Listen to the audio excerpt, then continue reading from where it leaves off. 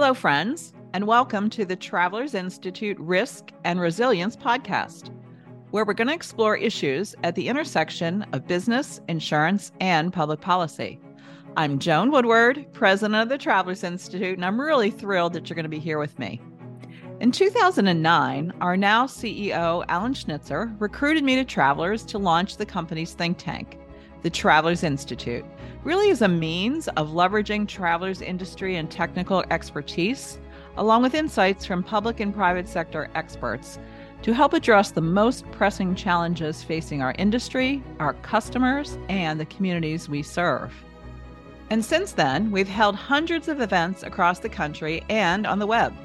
We produced an award-winning documentary and published white papers to promote our initiatives covering autonomous vehicles, distracted driving, cybersecurity, small business challenges, disaster preparedness, the national debt, and more.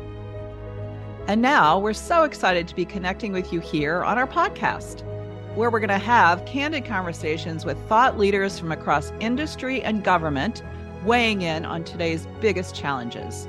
We're kicking things off with some of my favorite episodes from our webinar series, Wednesdays with Woodward, repackaged specifically for the Travelers Institute Risk and Resilience podcast.